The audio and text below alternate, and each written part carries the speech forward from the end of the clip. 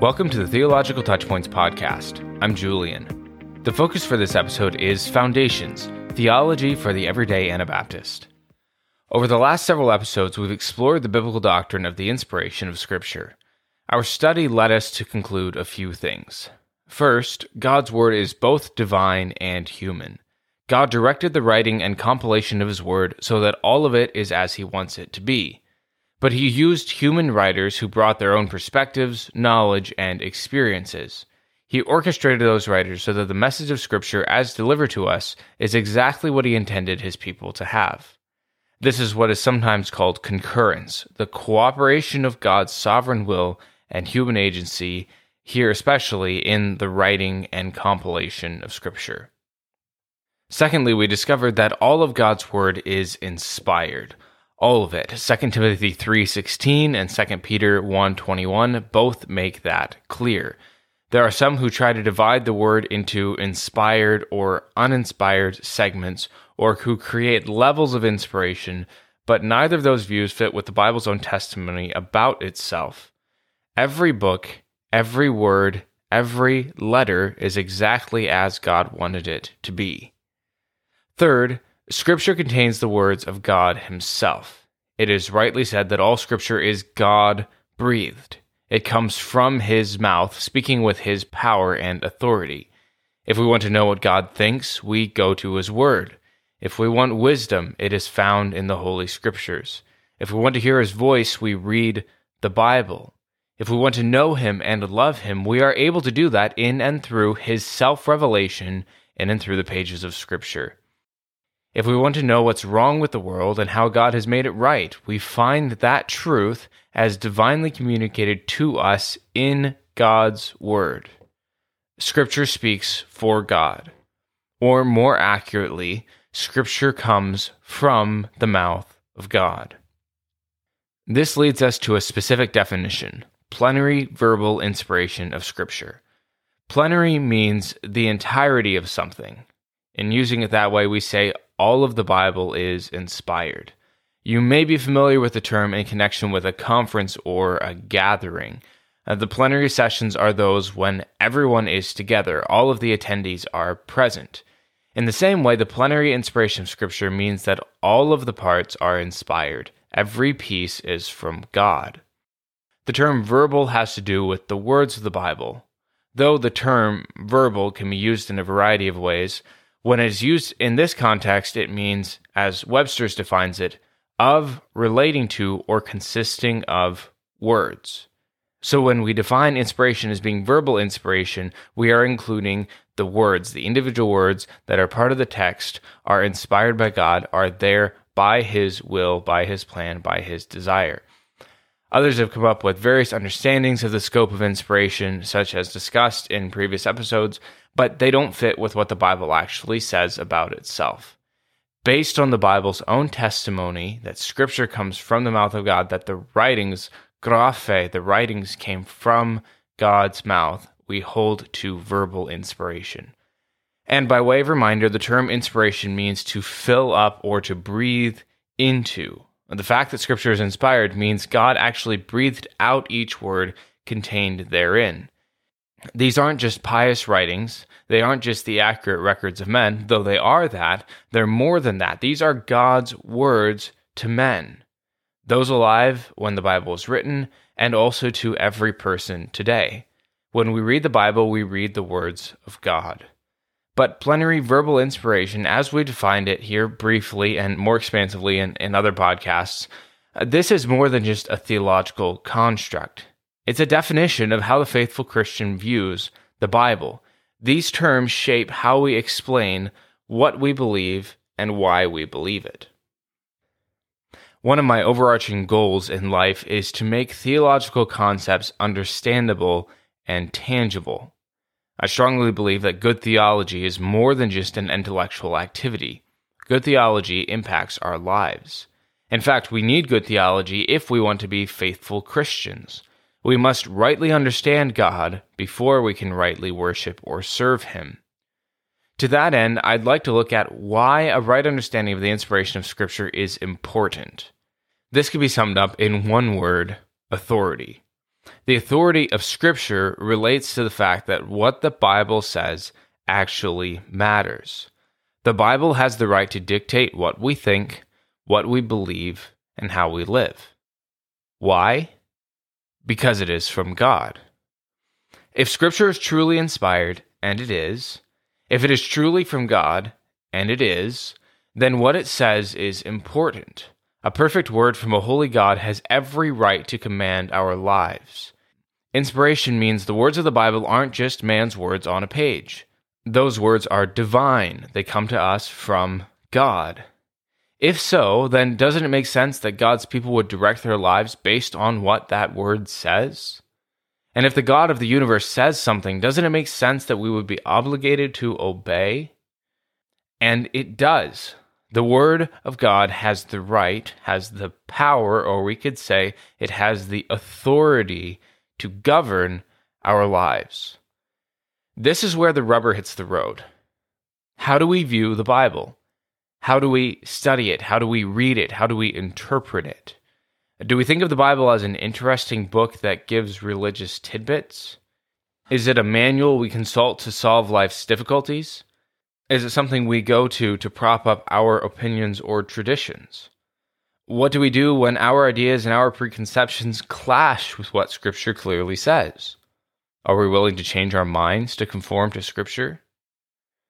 If we are Christians, we know the right answers to these questions. But do we live by them? Are you being changed by Scripture, or is Scripture nothing more than a helpful resource to get you by when life is tough and you're discouraged? Or perhaps you consult it to win an argument or prove you're right. Those things may be fine, but God intends far more for His Word than that we simply give it occasional attention. He intends that our entire lives be ruled by the principles and truths of His Word.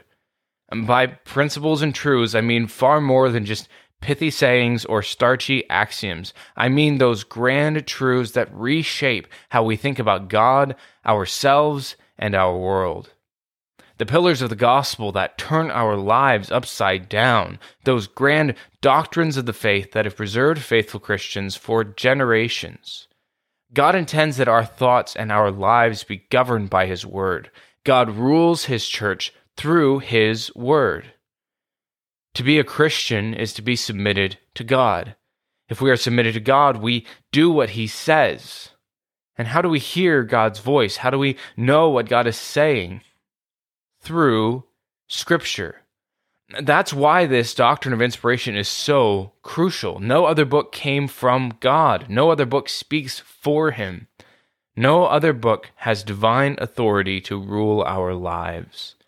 If Scripture comes from the mouth of God, Scripture dictates our lives with the self-same power God Himself wields. There is no such thing as true Christianity except that which is built upon the sound doctrines of Scripture. So the fact that Scripture comes from God is not some antiquated theological fact to tuck in the corner where it will gather dust, nor is it something we put in a trophy case to show everybody else what we know or what we believe. Rather, it is eminently practical. Since the Bible speaks for God, we listen to it. We tremble before Scripture because in it we find the words of our sovereign Lord. The Bible speaks for God and it speaks with God's authority. But we want to look at this not just in general terms, but in practical ones. And so I want to ask the question and hopefully at least give some answers to this question. What areas of the Anabaptist movement are suffering as a result of our neglecting this core biblical doctrine? What areas of the Anabaptist movement are suffering as a result of our neglect of this core biblical doctrine? Well, one area that's affected is how we as Anabaptists define the truth, both in terms of doctrine and in terms of practice. Historically, we've been characterized by commitment to the Word of God. The Anabaptist movement was born from a commitment to Scripture alone. Over against tradition, over against the state, over against the established church, Scripture was the rule of the Anabaptist church. But I'm afraid that that conviction has faded in recent years, and our beliefs have been defined more by what Anabaptists believe than what the Bible teaches. Don't get me wrong, I'm deeply indebted to my Anabaptist heritage, and I still hold many of the convictions I was taught, some of them stronger than ever. But I also see some things that we believe because they are Anabaptist distinctives rather than because they're taught in the Bible. That is, our reason for believing them is traditional, not biblical. We hold these things like non-resistance and the head covering and a belief in strong community as important primarily because they're part of our sociology, they're part of our experience, and they're part of our subculture that makes us distinct from the world. But we hold these things because, well, that's what it means to be a Mennonite. But we need to make sure that our conviction for these important applications is not based on tradition, is not based on what everybody else around us is doing, but rather is based on what the Bible teaches. If, when these issues are discussed, we appeal to the traditional understanding rather than checking what Scripture teaches, I think we have it backwards. Likewise, when we define our standards and applications by personal opinion or experience rather than by clear biblical teaching, we functionally reject the Bible as our absolute authority. The Bible becomes a tool to strengthen our own position, not the authority which overrules even our darling ideas. Similarly, if we define the gospel and its applications simply by what the majority thinks or feels, and not by what the Bible actually says, we forfeit biblical authority. That is to say, churches and church movements that develop their doctrine based on what the majority thinks, not based on what the Bible says, are abandoning the solid biblical foundation for a foundation of sand. This approach, what I have at times called theology by consensus, develops doctrine by poll taking or by temperature gauging, not by Scripture. But if Scripture is the ultimate authority in all matters, and it is, we must return again and again to it. The Bible has to be our source for all truth. When we lose that mooring, our churches and homes quickly deteriorate into cultural enigmas rather than biblically faithful communities. We may look strange to the world because we do things differently and feel we're fulfilling our call to be holy, to be set apart, but we major on the minors while neglecting the majors. Neglecting the core truths of Scripture, protecting our pet doctrines. Again, I love the distinctives of the Anabaptist movement, but let's not think that being an Anabaptist is the main thing. We need to be biblicists first. We are a word-based people, a Bible-based people. In the application of that, let's preserve those truths that have been abandoned by many other Christians. But let's make sure we are being faithful in believing and preaching and living the full counsel of Scripture, and not just the things we think we have down pat. And so when we're separate and, in a sense, we're outcasts in a world, we look different, we act differently, we think differently, but we may be doing that but not living biblically grounded lives. That's not as it should be. We will stand out in the world if we're being faithful to Scripture, but distinctiveness is an effect of faithfulness to Christ. It's not the goal. It is an effect of being committed to Christ, committed to His truth, committed to obeying Him in all things. So I think we need to find our place with the original Anabaptists who were ostracized and rejected because they believed the Bible and lived the Bible.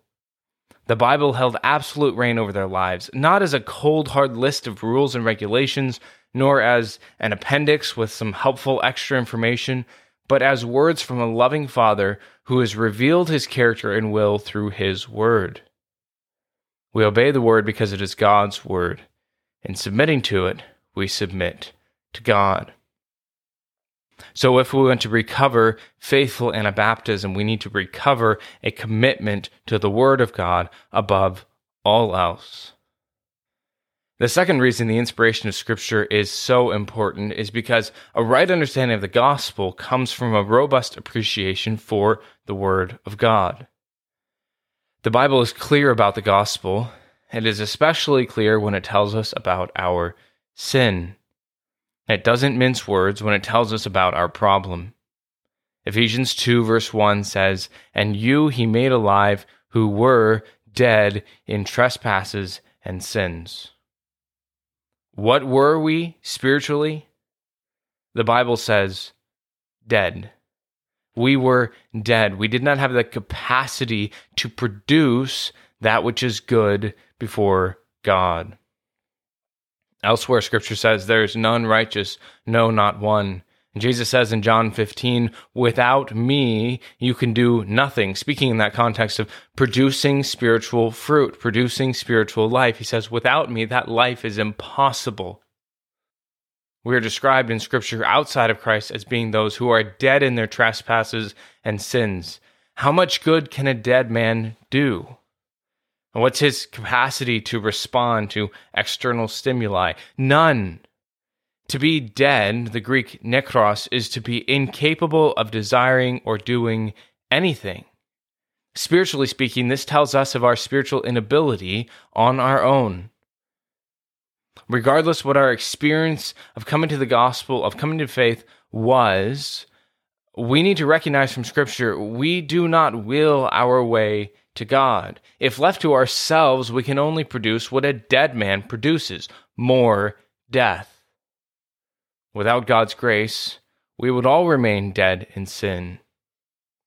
The Bible speaks of us as being dead in trespasses and sins. We are spiritually corrupt. We produce that which is unholy and undesirable before God. The expression of this can be both the outward rebellion and gross sin and immorality, or it's also the rebellion of saying, I will do this my way. I will be righteous on my own, by myself, by my rules and my law.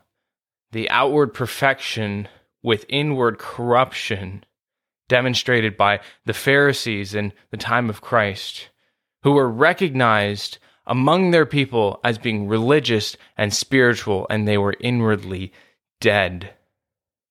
The religious veneer did nothing to fix the internal problem. So whether our sin is expressed in self-righteousness and trying to be good enough on our own, or whether our sin is expressed in abandoning ourselves to sin, in either case, we are living out this biblical principle. We are dead outside of Christ, dead in trespasses and sins. And because we know the Bible is from God and every word is as He wants it to be, we can't simply redefine this deadness as sickness, though that is what we would like to think. When describing our spiritual condition, the Bible calls us lifeless, not diseased, dead. If you've been to a funeral, you know the last thing everyone expects is for the person's dead body to come to life and begin walking around. The last thing anyone expects is that he would pick himself up and resume normal life. Dead people don't do that. Ephesians 2 says that's exactly what we were before Christ. We were dead in trespasses and sins. And this deadness requires that the first part of this verse also be true. The Apostle Paul says, "You, He made alive." Salvation isn't something we do, but is something that is done to us. Now, it will not be done to the one who resists. It will not be done to the one who does not have faith. It doesn't mean we're inactive in the gospel, but it does mean all the good that happens in salvation is a result of God's grace, not of our merit or our ability or our contribution. Salvation is of grace. The He here in Ephesians chapter 2, verse 1 is God Himself. He is the one doing the action. He made us alive. We were dead without life, and God made us alive. And as we look at the entirety of Ephesians 2, verses 1 through 10, we are the ones acted on, not the actors. God is the actor in salvation. He makes us alive. He loved us in our sin. He raised us from the dead. He seated us with Christ. He created us beforehand for good works. Salvation begins not with us, but with God. And I realize this doesn't fit with how we Anabaptists typically look at ourselves. But a commitment to the Word of God requires that we submit to what it says. If we redefine the words of Scripture to fit with what makes us comfortable, we inadvertently reject the inspiration and authority of Scripture. God didn't just suggest what He meant. He said what He meant. We must not disregard that. We don't have the freedom to replace one word of Scripture with another word to make it more palatable, to make it more comfortable, to make it more appealing to us. The Scripture says our state apart from Christ is dead in sin. We need the grace of the gospel for that to change. But the same commitment to the words of the Bible keeps us from the error of some of our Calvinist brothers. Romans 10:13 says, "Whoever shall call upon the name of the Lord shall be saved." This whoever is every bit as exclusive as the dead in Ephesians. Just as we are all hopelessly dead, God also says we all have the opportunity to be saved through Christ. We need only ask, and God will save. And just as there are no conditions on our deadness, there are no conditions on the reach of the gospel. Whoever calls will be saved. The same truth is underscored in John 3:16, "For God so loved the world that He gave His only begotten Son, that whosoever believes in Him should not perish, but have everlasting life." Whoever believes shall not perish, but have everlasting life. The offer of the gospel is available to all who are willing to receive it. To the point, then, are we willing to submit to Scripture? It comes from God. It speaks for God. To disbelieve or disobey any of God's commands to us in Scripture is to rebel against God Himself. If we want to consider ourselves as faithful Christians, we need to bow the knee unconditionally to God's authoritative word.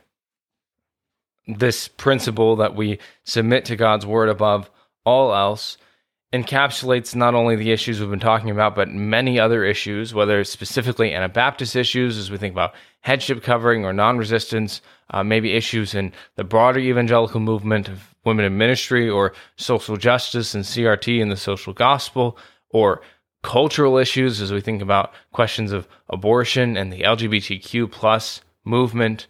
Where we land on these issues will largely be defined by our view of Scripture. And if we are willing to compromise Scripture on any one of these points, it is inevitable that we will compromise on them all. Our view of Scripture is quickly revealed when we're under pressure for these controversial things. Whether we stand or fall, indeed whether we are faithful Christians or not, rests on whether we accept the Bible for what it says and allow that to govern our lives. So we must not answer these questions based on popular opinion, nor based on what makes us comfortable, nor based on our own traditions or opinions. On any issue, whether in the church or in the culture, we need to ask the question, what does the Word of God say? When we find the answer to that question, we bend to it, believe it, and obey it. We have no right to twist Scripture to make it say what the culture wants it to say. We have no right to twist Scripture to make it say what our own flesh wants it to say. We have no right to twist Scripture to make it say what those around us want it to say. We have no right to take the easy way out when the Bible teaches another way. And we have no right to stand over the Word and choose our own opinions and perspectives over the clear teaching of the Word of God. If we say we've submitted to God, we must always submit to His Word. If you have not submitted to His Word, you have not submitted to God. According to the Bible, unless you have submitted to God, you don't love Him and you don't know Him. All of these things hang together. If we say we love God, if we say we know Him, then we will submit to His rule, to His leading, to His authority. And He rules, and He leads, and He exercises authority through His inspired Word. If you say you love Him, but you don't submit to Him, you don't obey Him, it reveals you don't understand the weight of the gospel. You haven't been changed by the gospel if you don't, at the very core of your being, want to serve and obey God. Salvation comes with a desire to serve, to obey, to glorify God, with a desire to do what He wills and not what I will. And that leads us, that compels us to submit to the Word of God in all things. And that obedience begins by understanding and obeying God's Word. So then, does it matter what we believe about the inspiration of Scripture? I hope you see with me that it absolutely does. Our faithfulness in the gospel rests on whether or not we continue to live in faithful submission to Scripture. Whether Christianity will continue to the next generation, or even survive this one, rests on our commitment with all true believers to believe the Word of God and to live according to the Word of God. Scripture comes from God, it speaks for God, speaks with His authority. We receive it, we submit to it, and we obey it. Thank you for joining us for this episode of the Theological Touchpoints podcast. This podcast is a production of Sword and Trumpet Ministries. For more information, visit swordandtrumpet.org/podcast or theologicaltouchpoints.com/podcast. If you have thoughts or questions, you can contact us at podcast@theologicaltouchpoints.com. Now may the God of peace Himself sanctify you completely, and may your whole spirit, soul, and body be preserved blameless at the coming of our Lord Jesus Christ. He who calls you is faithful, who also will do it.